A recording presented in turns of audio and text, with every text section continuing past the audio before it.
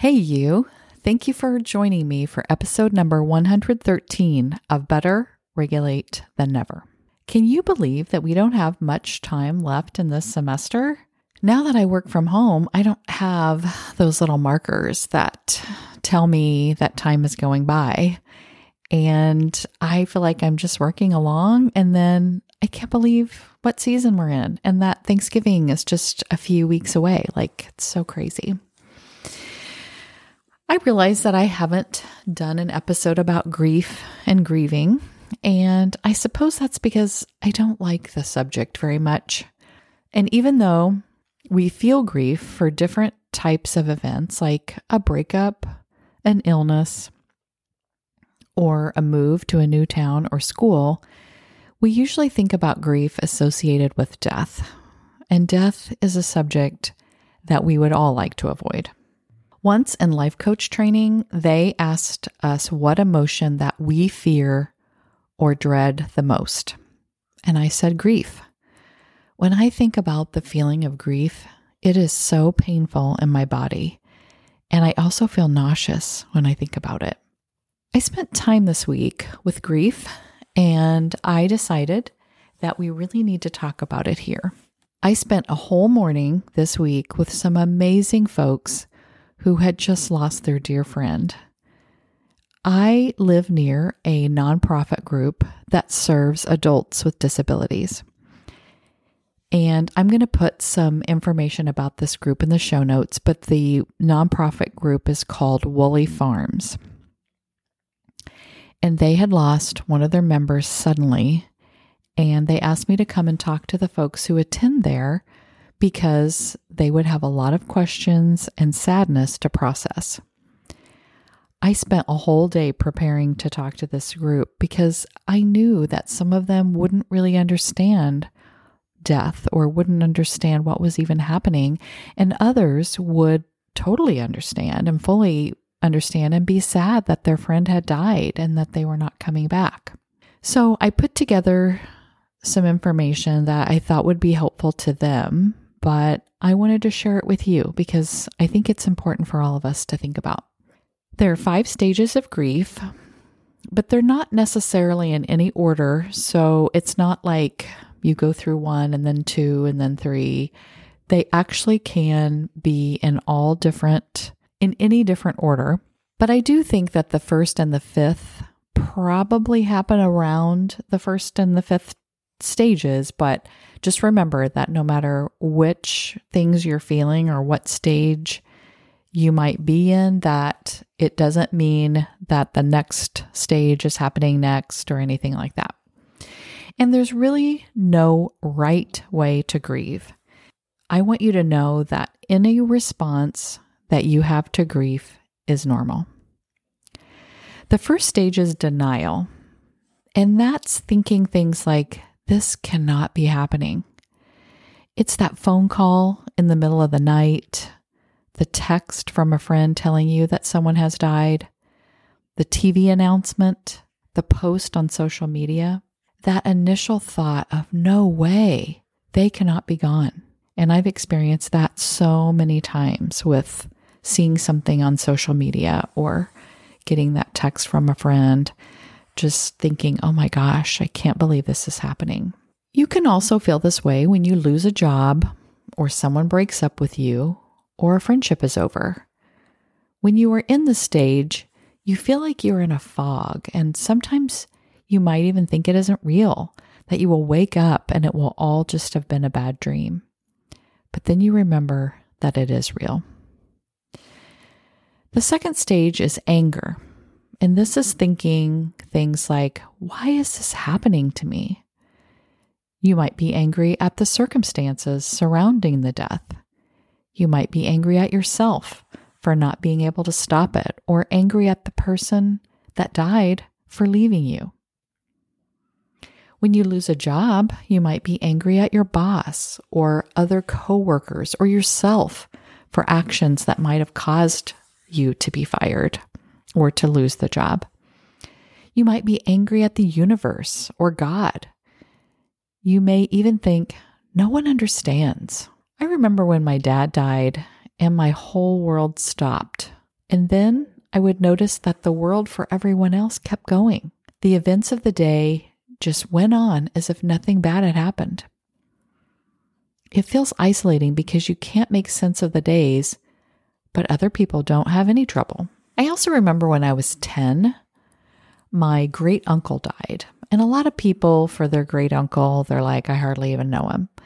But my sister and I were very close to our great uncle because he was like a grandpa to us.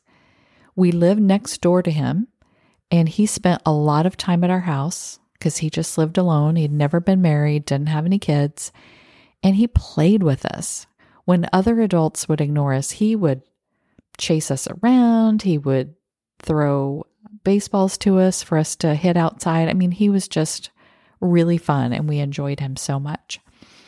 And when he died, I was so sad, and I didn't understand why the adults were laughing or seemed indifferent to it. And I realize now, as an adult, that the adults at the time had already understood that he was going to die. He had cancer, and they knew it was only a matter of time, and probably just relieved that he wasn't suffering anymore. My sister and I had been sheltered from all of that, and so it seemed that one day he was fine, and then he went to the hospital, and we didn't see him again until the funeral. And this, I think, is the worst thing that people used to do. But at that time, when I was 10, and my sister would have been 7, probably, children under 12 were not allowed on the hospital floor. Like, you could be in the hospital and be in the waiting room, but you couldn't go anywhere else. And I will never forget how angry I was that I couldn't see him, because he was a friend to us. Like, we loved playing with him and seeing him, and we knew we were in the hospital because he was there, but we weren't allowed to see him. Oh, I think I used to have I would dream or daydream, imagine that I would just break through the doors and run down to see him in his room, even though I wasn't supposed to. I just remember that I just was mad at all the people, and I was mad at what was happening, and I didn't even know he was dying. I just knew that something bad was happening, and no one was listening to me. And I should mention that you may go through some of these stages or all of these stages before someone dies. So if someone is diagnosed with a terminal illness, and this is just me thinking about how the adults at that time were probably dealing with it, you may experience these stages as they go through the illness and almost come to accept their death before it even happens. And this is just another way that people go through the stages in a different way. So the third stage is bargaining. And this is thinking things like, I'll do anything to fix this. And maybe you even think that there is something that you could have done to prevent the death, or somehow you're being punished that this happened.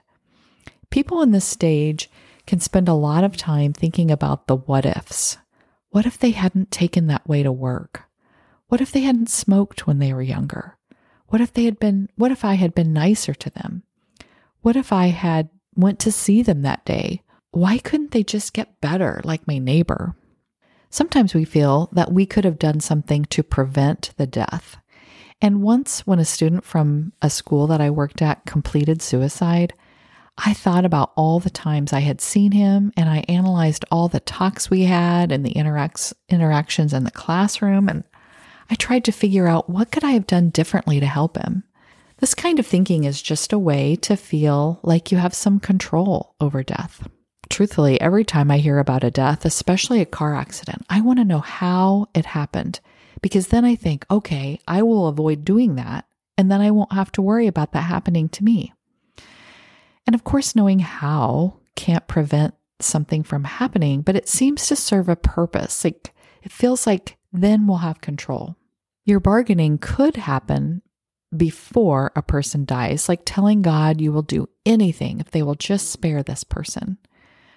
Bargaining can happen when losing a job or a relationship, telling your boss that you will do anything to keep the job, or thinking that if you just tried harder, your partner wouldn't have left, or you would still have that friend. The fourth stage is depression, and that's thinking things like, this is too sad. This doesn't mean clinical depression. I mean, I think it could turn into clinical depression, but it just means a period of time when you are sad. And you may just have low energy. You might feel overwhelmed with a lot of emotion, being tired or not feeling like doing anything. And you may not want to take care of yourself. When my dad died, at first, I cried many times a day. Then, as the days went by, I only cried 2 times a day or 1 time a day. And then one day I realized I didn't cry today. Then a couple of days go by without crying, and then weeks and eventually months. My dad died almost 12 years ago, and I still have tears now and then. He was a wonderful dad, and I will always be sad that I can't see him. Of course, you will be sad if a breakup happens or you lose a job. It probably won't last as long as the sadness with death, but it could last a while. The 5th stage is acceptance, and that is thinking things like, I will be okay. And this doesn't mean that you're happy about the loss. It just means that you can start to move forward. You can think of your loved one and smile or even laugh about memories that you had with them. You are understanding that you have a new reality and that you are okay to start to navigate it without that person in it. I want to remind you that you may go through these stages in a different order. You may go back and forth between stages in any random pattern, or you just may stay in one stage longer than others. All of this is okay and the right way to do it. The most important part of talking about this is 1, to normalize grief as part of life and know that you have to process through the grief. You can't ignore it or pretend that you don't have these emotions. You can get stuck in grief and it can become harmful to you. This week with my friends from Woolly Farms, I talked to them about making a grief plan. We talked about things that they can do to feel better. This doesn't mean that you should ignore that you feel bad, but you also don't want to stay in sadness and depression for a long time. So these are some of the things that we came up with this week to feel better. Talk to a friend or loved one. Listen to music, and not just sad music, but some fun music. One member loved Michael Jackson, and we talked about how fun that music can be. You could play a game with someone, create art, watch a funny movie, take a walk, and love on your pet. It is important to do something active each day, even if it's just going outside and walking around the block 1 time. I know when you're in some of those stages, you probably don't even want to get out of bed. And there is a time where maybe that is the right thing to do on a day.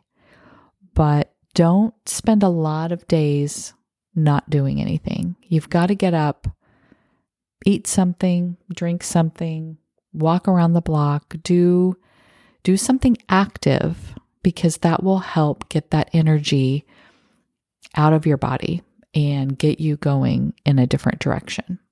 The last thing that we did to help process the sadness was talk about favorite memories of our friend who died. I had the members draw a picture and write about their favorite memory, and we're going to give those to the family of their friend who died.